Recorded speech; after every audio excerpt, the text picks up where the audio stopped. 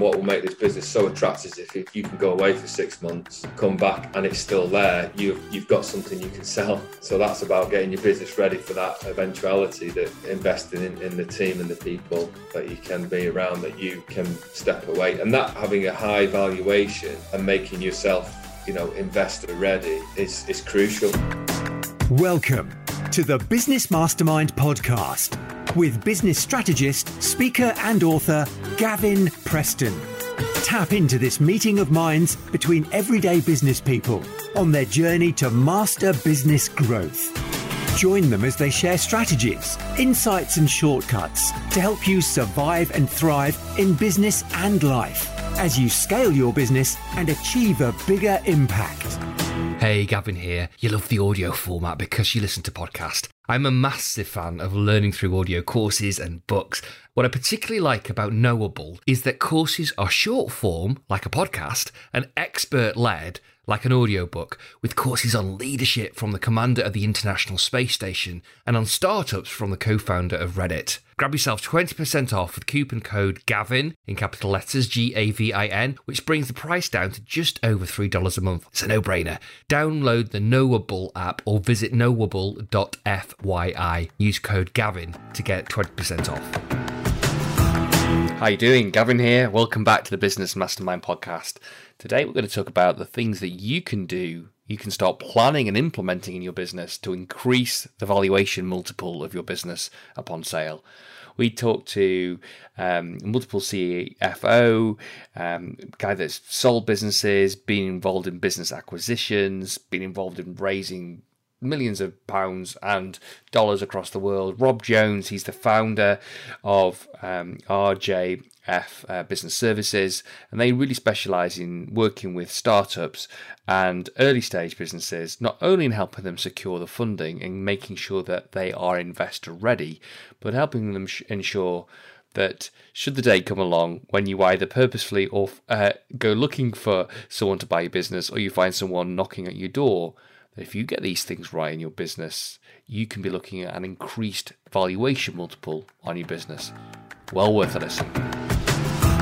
Hey, Gavin here, and welcome to the Business Mastermind podcast. Today, I'm speaking with Rob Jones. Rob founded accountancy firm RJF. He's an entrepreneur. He's grown and sold businesses. He specializes in helping startups, being investor ready, getting funding.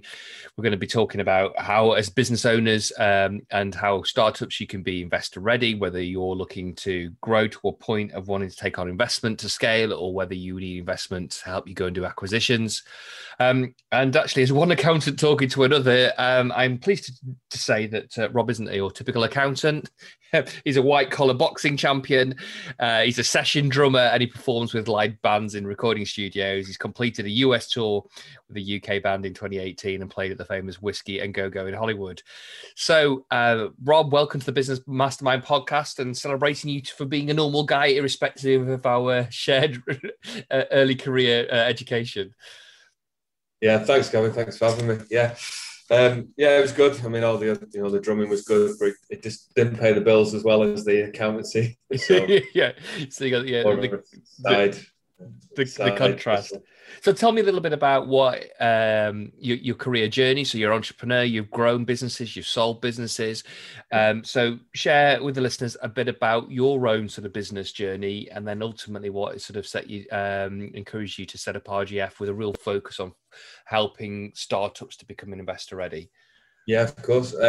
So I qualified as ACCA in 2006, and one of my first jobs, I was very fortunate in that I managed to get a finance director job straight away in Spain for a company called Alstom PLC. I always wanted to work overseas, so Alstom was a big French engineering company which my dad had worked for, and he was able to open a door there. So I worked in Spain and Switzerland for a while, and then in the Netherlands. And in the Netherlands, I had the role as the finance director for Alstom Netherlands, and they had a lot of tax advantages in the Dutch sort of tax law which gave rise to a lot of merger and acquisitions being conducted through the Dutch entity. So I got to be involved in quite a lot of mergers and acquisition activities. Some of the biggest deals that were around at the time. One was was involved in buying sort of the nuclear division back from the French government, which was worth 16 billion euros, to buying small companies in the supply chain, engineering companies of about 5 million euros. So I got to see a real big spectrum from that. And that sort of experience in particular there set me up for what I'm doing at the moment. We came back to the UK about 10 years ago. We had our first child while I was overseas, and my wife wanted to be near her parents. So we came back, and it came back during the crash. So there wasn't quite a lot of jobs to walk into. And Alstom wanted to keep me on board, but they didn't really have anything in the UK, which was at my level of what I was overseas. So I did a lot. So I started to do like portfolio FD work for private equity firms, if they would go and invest into a business, or if they were looking at a business to see if it was viable from investments, or sort of like they would send me in to kick the tires, so to speak. And I got to see a lot of different types of businesses and how private equity and VCs would view them to invest in. And using a lot of my experience from Alstom, what I used to do there was exactly the same as what I was doing in the UK then, where if they were looking at a company, they would send me in to do the due diligence reports, and the sales guys would agree a price, and then my job would be to go in to knock that price down, to find everything wrong with it, that they could say, well, we agreed this, but because we found this and this, then we want to knock the price down. So I kind of jumped on the other side of the fence, working with a lot of the startups and early stage businesses, because I think what's the saying? Is it gamekeeper turn poacher, or is it the other way around? Yeah, poacher turn game. Yes, a gamekeeper turn poacher. That's right. Yeah. Yeah. So I kind of was like, well, look, I know what they're looking for, so you need to do this and you need to do that, and you need to get this in order, because if I was looking at this from a due diligence, this is where I've been knocking the price off. So we want to keep as much value in your business as possible. So this is where you've got to improve and sort of sharpen up. So I started doing that. I worked with a group of angel investors as well. So we were not just looking at PE and VCs, it was actually angel investors too, and made a few investments into businesses and worked with them and helping them to gain sort of further. So we would make the seed investment, which was like the initial, probably a small amount of money, which gave them to a basis to either whatever they were doing, if say they were developing a platform or product, or to get that sort of prototype in place, or get a viable product which they could take to market to be able to go to investors with. And then we do the largest sort of Series A fund with them and help them do that. And so I've been in a few businesses and actually been really involved with them and sort of shared the experiences of being, thinking, oh crap, how we're going to pay wages next week, to actually we're doing really well, we want to expand, how do we do that and go overseas, and we've got all this money, what do we do with it? So being on both sort of ends of the spectrum of a business owner's life. I set up a recruitment business, recruit for finance staff, a few years ago, which I sold, and that was more because one of my roles in the FD portfolio side was that I went in on behalf of some auditors who asked me to go in to look at a recruitment business to get them ready for investment, and I just saw that actually, see all the back office, and they weren't doing finance, but I one of my roles in Alstom was recruiting a lot of finance teams. I'd go into different countries and recruit finance teams, and I always found it difficult with recruitment agencies, in particular for accountancy. So it was just an idea that I had, and I thought, well, I've seen how it works in the background now. I can see they can be worth a lot of money. I could do something a bit unique, and I had a really good network to open some doors. So our first assignment was working for Zurich Insurance in Switzerland, finding their FD, and because of my ties to Switzerland, I got quite a lot of high-profile work over there for like Glencore and Nielsen and Alstom and ABB, and for a recruitment business just to start out was quite good. Anyway, I sold that a few years ago, so I've been through the whole process of starting, invest in and also selling my own company, but also helping other companies to sell. So I set up RJF in 2018 on the basis that I just saw a real need for accounting businesses to be able to give a bit more advice on startups and early stages, because you find your big four are not really that interested because it's quite small for them. The mid tiers are quite expensive. They try and help, but ultimately they've got a big overhead to recover, so there's not really much they can do without getting paid. And then the high street accountants are very good at the compliance work, but the actual sort of business advice and advisory piece, perhaps not so much, because they're just good at doing the compliance and sort of. I was coming across when we did like the angel investment rounds.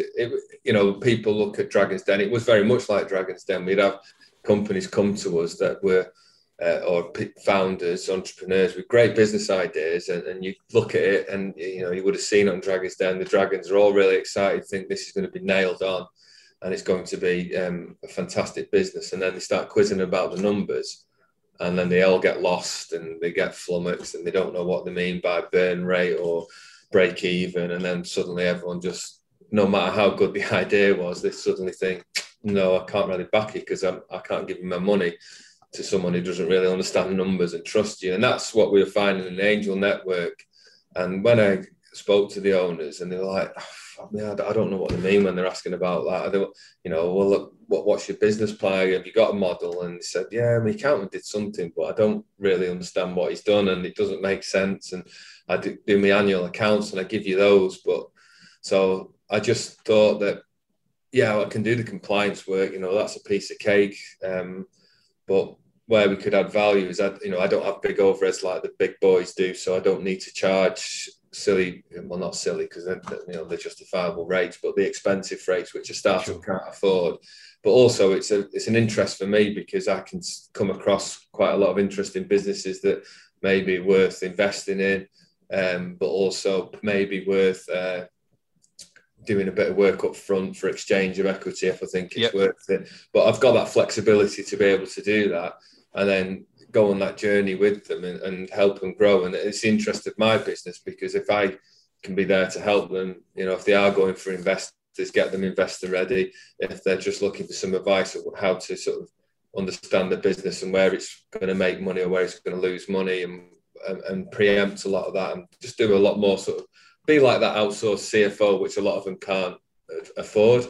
But if I keep them sort of financially healthy from that advice, then I've got a long-term client. And so it is in the interest of the business to be able to give that advice up front. So whenever clients call us or talk to me, it's not chargeable, that they're a client, and we say, you get unlimited support. And it is, if there's a piece of work we need to do, then obviously, we need to charge. But just to sort of say, Rob, I've got this idea, or I've got an investor, and this, I've done a few last week where they've had some term sheets, and they've said, I don't really understand it. Would you go through it with me and explain this? Am I being potentially ripped off here or not? And so I do that and just experience, because I've got a lot of experience of seeing term sheets and things. It's not really what's in the term sheet, it's what's not in the term sheet that's usually the issue. And so it's just helping them do that. Fantastic. So you built a team that you've got the components of, you're doing some of the traditional sort of bookkeeping, compliance, accounting stuff, but also there's this advisory piece, whether it's CFO or fundraise advisory piece, investor ready, that really adds a significant amount of value. That's right. Yeah. Bit of a blue ocean there for you then in terms of a firm, because there's not many out that are offering that to the startup space. No, and when I set it up and I spoke to my peers, a lot of them were saying, I don't get in the startup. It's a nightmare because, they don't have any money, so they can't afford to pay you, and it's always a trouble of getting paid. And there is, there's a stat, isn't there, where it is, it's sort of, 80% of businesses will fail.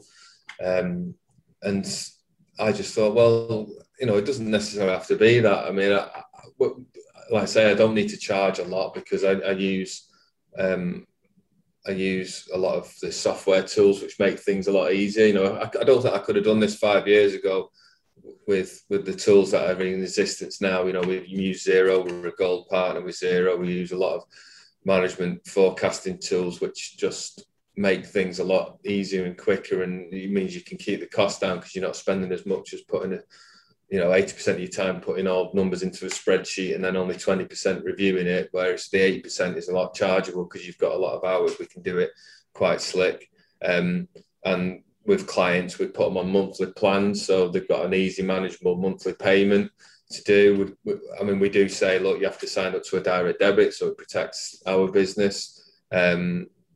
But it works because, as I said, I've got the time to be able to help them and support them and help them grow. And it's a long-term project. So it's about sort of being along them with their journey, and in terms of fees and payable, that they will come as they grow, and the fee book will increase from my own point of view in terms of a business. But we're also looking at getting that loyalty with the client, that we've been there and helped them through it, and it's more of a lifetime value of them that we see. Crucial. So we've had a success story which has been exactly what I wanted the business to do. And a long story short, with it, software business almost went bust. They came to us, we talked to them about R&D. They'd never done it. R&D didn't even know about it. The accountant had never said anything about R&D claims. So we did them an R&D claim, got them £50,000 back, kept them afloat for 6 months. 12 months later, they're signing contracts worth like $2 million, $3 million with the US companies. And last year they were valued at $30 million, and that's within Fantastic. 2 years. Within 2 years? Yeah. Wow. Yeah. So, we got them through, helped them, give them advice, and now I can say with the clients that we've got a £30 million business on our books as a client. So, and we'll go through the deal process with them as well and help them do that. So, it's that was kind of the blueprint I wanted for the business to be with clients. So, great story. Yeah. So, let's talk a bit about what are some of the things that, whether they're a startup or they're a business owner that wants to get investment, whether that's investment to scale or investment in terms of a buyout, and they want to exit. What are some of the things that business owners are not doing right that is eroding value from their business? Yeah, so certain things that I would go in when a deal had been struck to buy a business, and we'd have a look at is particularly for your early stages, we've not got a finance function, is management accounts. It sounds simple, but you find quite a lot of owners don't really understand the numbers because they just get a set of annual accounts, and usually 9 months after the year ends, so they're meaningless. But as a potential investor or an acquirer, what we would be looking at is saying, well, okay, you're valuing your business based on your projections. Yes, you're valuing it on what you're doing, particularly with startups, because you are valuing it on projections because you've got no sales. But if we just talk about, say, a business that has been going around for a few years now, valuations are not just, well, I've made this amount of profit and I'll give a multiple of that profit, because you'll get a low valuation typically because, if you're an early stage business, you're putting a lot of money into development and expenditure and investment into the business. So if you just take a profit figure as a multiple, then you're going to get a low valuation. What you're trying to do is trying to sell the potential of the business to increase that valuation. So where your management accounts come into that is one, keeping on top of your numbers, sort of, monthly. If you can't do monthly, at least quarterly, so that when we're looking at that business, you say, well, they've got good financial controls because they're able to react to things because they're getting timely financial information, rather than saying in a year's time, oh, I didn't realize we were losing that much money. Because a lot of businesses will see, well, I've got enough money in the bank, so I can't be losing money. I mean, there was one, for example, for 25 years, it wasn't in the accountancy business, this was when I was doing portfolio FD, 25 years, had never produced a set of management accounts, had done everything based on the bank statement. And he said, well, I've got enough cash in the bank, so I'm all right. Well, not really, because, your management accounts, they had like printing machines and things. And a very long story short, putting in management accounts and assessing sort of the output of these machines, he realised he had 5 machines too many. and he was losing a lot of money. And he was like, well, 25 years, if you've just realised that I've lost $500,000 in a year, how much have I lost in 25 years? Wow. And he never really noticed that because he's always had enough cash in the bank. But, you know, as any business owner, you want as much cash as you want. And if he's just realised he's lost a year by having not efficient machines and doing too much, that he spent 500,000 more than he had to, you know, it's a real sort of sobering thought and a realisation of, yeah, maybe I should have kept on top of my numbers. So when we go into a business, we have a look at the accounts, but also it's not just showing what you've done, it's your projections, because your projections are having an impact on the valuation of the business. Because when you're pitching your business, you say, well, in 5 years, I'm going to be doing £30 million. So you go, okay, well, that's good. And yeah, we will study the projections. But if you've got management accounts should always be reported against your forecast. So we always encourage businesses to have a good forecasting model, but also reporting against that. Because one of the first things I'll look at is I'll say, right, okay, well, I can see your management accounts and I can see your forecast and I can see your variance to forecast. And I actually see that you're pretty good at forecasting because you've not got too much of a variance. So when you say you're going to be worth 30 million sales in 5 years' time, I've got a bit more confidence that you actually do know what you're talking about. And so it ticks the boxes. And then you sell that to an investor or a funder, don't you? Yeah. But if that reduces risk if you're showing a track record of being accurate with your predictions. 100%, yeah. Whereas if you've not got anything, I can't show anything. Yeah. But also, if you're way out, then it's a case of, well, maybe you need to think a bit more about your forecasting, because I can't trust your projections if your management accounts and your forecasting is so far out. So, you know, that's one very important thing which doesn't get neglected, because a lot of people, like I say, they'll see the bank account and see it's okay, and it's only a problem when they've got no money.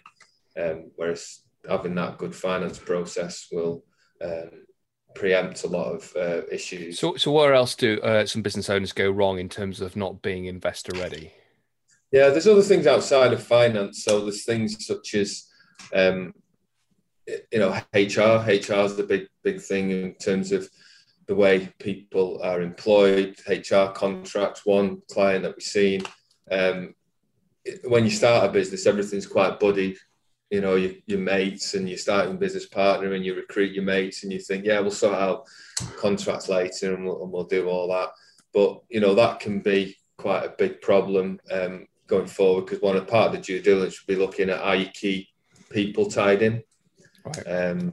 I touched on recruitment, which is quite a big one, and recruitment is all about people. So your people and then your billers, if you've not got your top billers on good contracts secured in and maybe, you know, bought in through sort of things as incentives or option schemes or whatever, there's lots of things you can do.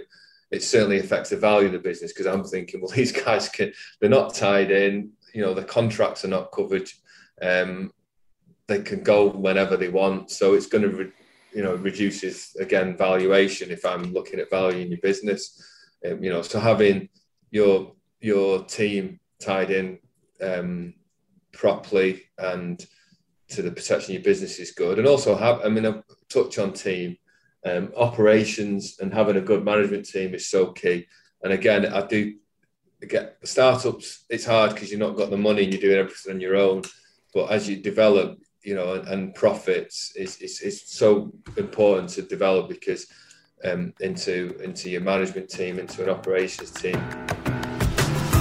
Hey, Gavin here. You love the audio format because you listen to podcasts. I'm a massive fan of learning through audio courses and books. What I particularly like about Knowable is that courses are short form, like a podcast, and expert-led, like an audiobook, with courses on leadership from the commander of the International Space Station and on startups from the co-founder of Reddit. Grab yourself 20% off with coupon code GAVIN, in capital letters, GAVIN, which brings the price down to just over $3 a month. It's a no-brainer. Download the Knowable app or visit knowable.fyi. Use code GAVIN to get 20% off. This is such a crucial point about, having a team of, A-grade players around you in order for you to be able to scale and to grow. Yeah. Many people put that hiring of a high caliber team off because they haven't got the funds to do it, or they go for a B or a C grade person because that's all that they can afford. Yeah. What's your view with mind of the longer game, the bigger, fundraising, etc.? Would you advocate that people, business owners, put the business plan together and go out and raise funding so that they can recruit the right talent?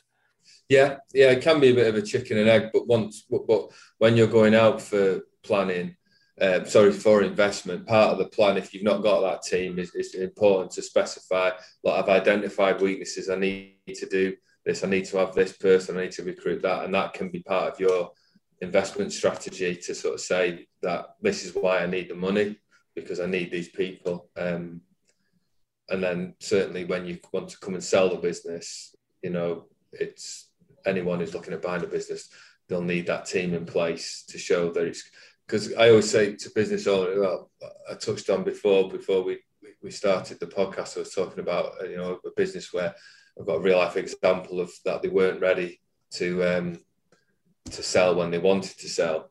I mean, one of the things I said to him, what will make this business so attractive is if you can go away for 6 months, come back and it's still there, you've got something you can sell.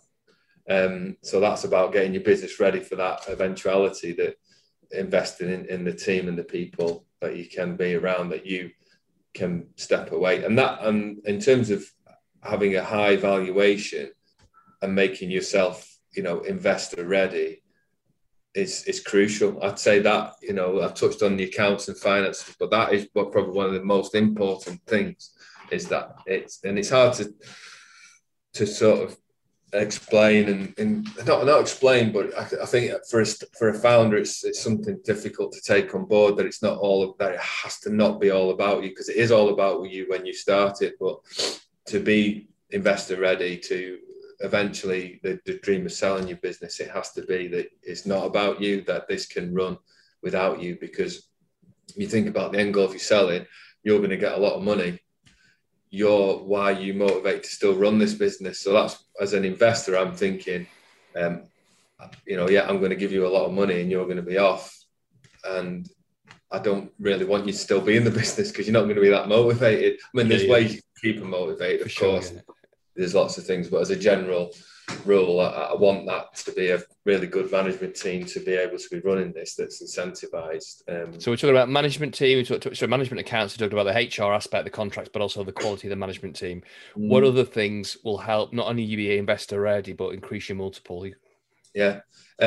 Contracts, legal is a big area which I see goes unnoticed. And this is with customers or around protection of product? Yeah, with products, with customers, IP. If you're a tech business, developing IP, making sure that you've got all that tight and it's in your business. So if you look at a tech business, if you develop something, get it protected, have it patented. If you're an e-commerce or a brand, make sure things like your logos are all protected, and things like that can often get neglected, because again, it's cost getting the patent fees, it's cost getting it protected. In terms of trademark, it's not that expensive to do. You can do it on the government website, but again, it looks quite complex when you look at all the forms and people put off. But in terms of valuation, if you come to market and you've got all that in place,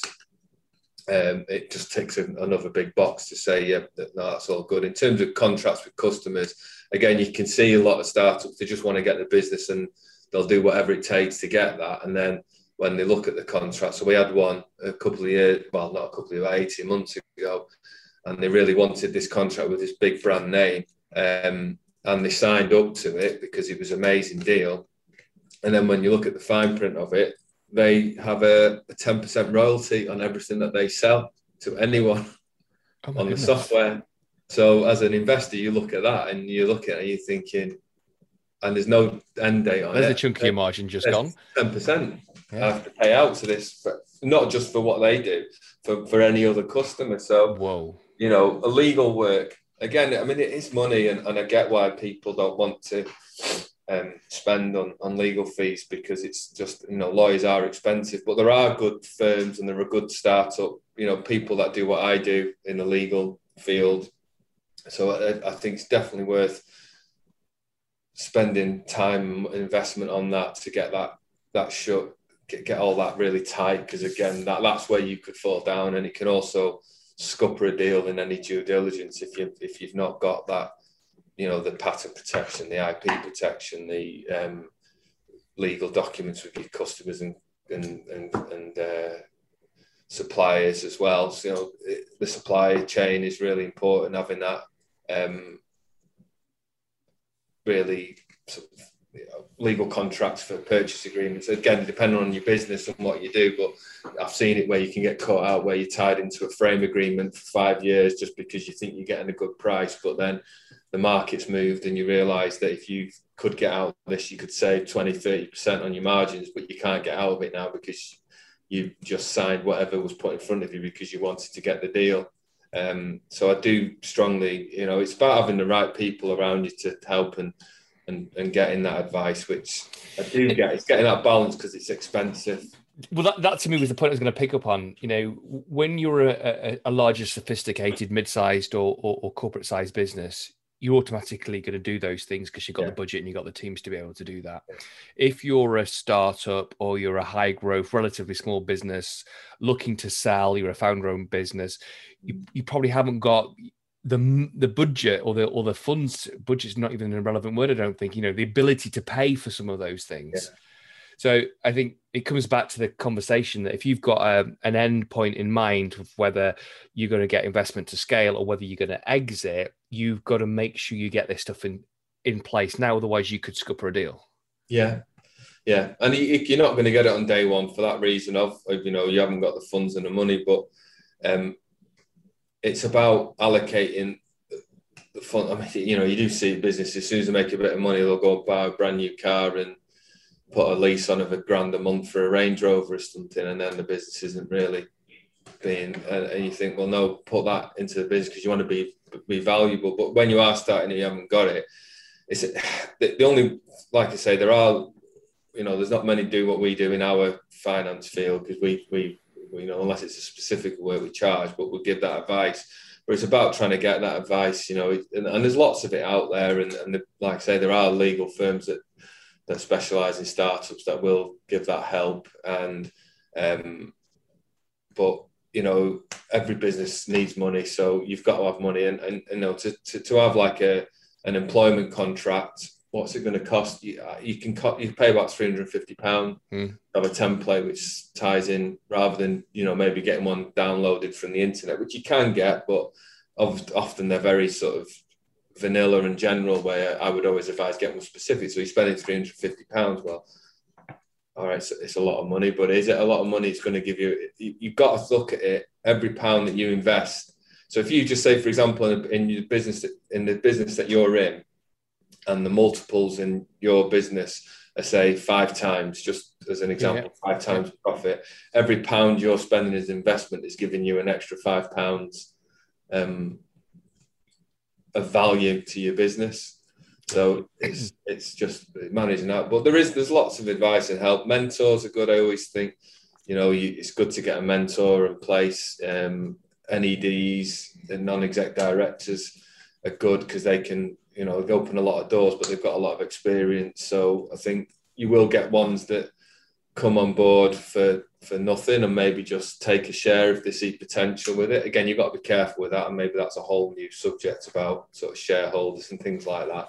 But there can be, there's lots of sort of hubs. I mean, I'm in Manchester here, and we have entrepreneurial hubs, business growth hub and things like that, and there's lots of advice and support available in that way that you can get. But it's just something not to be neglected. And a lot of people maybe not even know that it exists or it's out there or what they need to do, but there are things that you've got to get in place. Any of the things that they need to do for Investor Ready? If you've got business partners, I'd always have shareholder agreements. It's a common thing that never ever gets done because people think, well, we'll never fall out and we'll always be in love. And when money comes into it, it usually causes problems. So, shareholder agreements between business partners is crucial, very important. And again, kind of touching before, that could be a whole different conversation of what things to look out for and what's important and what you need to do. But I think that's a good thing to have in place if you're in business with someone, because again, from an investor point of view, we're looking at that, and if they're not clear and there's nothing in place, it can be sort of something where you think, oh, there's a bit of risk. Because you got to think, any investors that are looking at businesses, they're always looking at the downside. Yep. They're not looking at they look at the potential, which gets them hooked in. But when we're doing the due diligence, it's always the downside and looking at everything that I can do to sort of try and get more value myself out of the business or less money. You know, say if I'm pledging 100 grand and you're offering 20%, I'm going to look and say, oh, there's a bit more risk here, and I want 40% for that. And that's what we're doing. And that's, in terms of our clients, we're trying to do it the other way to say this is what they're going to look out for. So yeah, I think, you know, shareholder agreements are key. Contracts I've touched on, you know, in terms of legal IP. Yeah. So I want to just change tack slightly and talk about funding. And obviously, over the course of the past 12 or so months, a good number of businesses have taken advantage of loans through coronavirus, CBILS, or business bounce back loan, or the equivalent in different territories around the globe. So the debt burden of a lot of small to medium-sized businesses is significantly higher than it may have been, not in every case, but it would have been 12 months ago. How do you see the funding market changing and evolving, particularly as we're looking towards the end of the government-backed loan schemes? Yeah, well, I think debt funding, it was difficult anyway, and I think that's going to be even more difficult. There's a lot of sort of risk with companies now because they've got the bounce back and the CBILS, and I think they've maybe prolonged the life of the companies that maybe if they'd not had that, they would have gone bust. But what the impact now is of them paying for that back, it's going to make a lot of sort of funders very risk adverse, and they were quite risk adverse to startups in early stages anyway. But I think even more so now, I could see the cost of borrowing being even more expensive. They've always asked for personal guarantees, which I don't think you can ever get beyond that. I don't think anyone's going to do that. But I just think it'll be harder to get debt funding. It was difficult before the pandemic, I think, for start. Certainly, I saw a lot of startups and early stage businesses just getting overdrafts was difficult.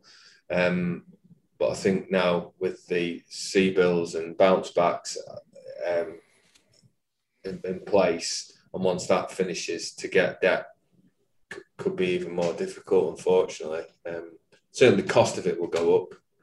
Yeah, they'll want more sort of return for the risk. In terms of investment through sort of equity, I think it's not funny is not the right word, but I've not really seen a dip in that during the pandemic. I've still seen quite a lot of deals as appetite, and I think that might be also a lot of opportunism. You know, people thinking that there's quite a lot of businesses that maybe were profitable before the pandemic, now they're struggling. There's an opportunity to get a cheap deal. You know, I could see that. But I think there will always be money for the right business. And I think even after this, I think there still will be an appetite. I still see quite a lot of money flowing still on the investment side. Which is good, which is like, building on your previous comment, that's going to be the route that's going to have to be taken for a lot of businesses where debt is either unattainable or further debt is unattainable for them or just too expensive. Yeah. So key to that is putting the right business plan together, the right projections together, and that's something that obviously you and your team can help with. So if anybody wants to find out more about RJF Accounting, about how you help startup and businesses and established businesses looking to get funding or looking to exit, how you prepare from that, how can they find out more? Yeah, on the website, everything's on the website. It's at www.rjf.uk.com. So you can contact and arrange an appointment with me. I'll have a call, no charge. Happy to have a conversation with someone who wants some help or advice. But there's lots of sort of resources on there as well. We blog regularly relevant to sort of the startup and early stage business. So there's lots of advice and tips and things on there which you can find. And on social media as well, we're on the usual channels. So we post regularly blogs and articles on there, which a lot of people, particularly clients, say they find it really useful and helpful. Not just finance, but, we did one recently on making my first hire. What do I need to consider? Things like that, which often people, what I'm doing is relaying a lot of questions which I get asked. Yeah. There's a question that I got asked, I'm looking to take someone on, what's the cost of it? So they can contact through there as well. Fantastic. Rob, thank you so much for your time today on the Business Mastermind podcast. Thank you. You've been listening to the Business Mastermind podcast. Be sure to subscribe, rate and review so that more people like you can get their business back on their own terms, enjoy more success and create more impact.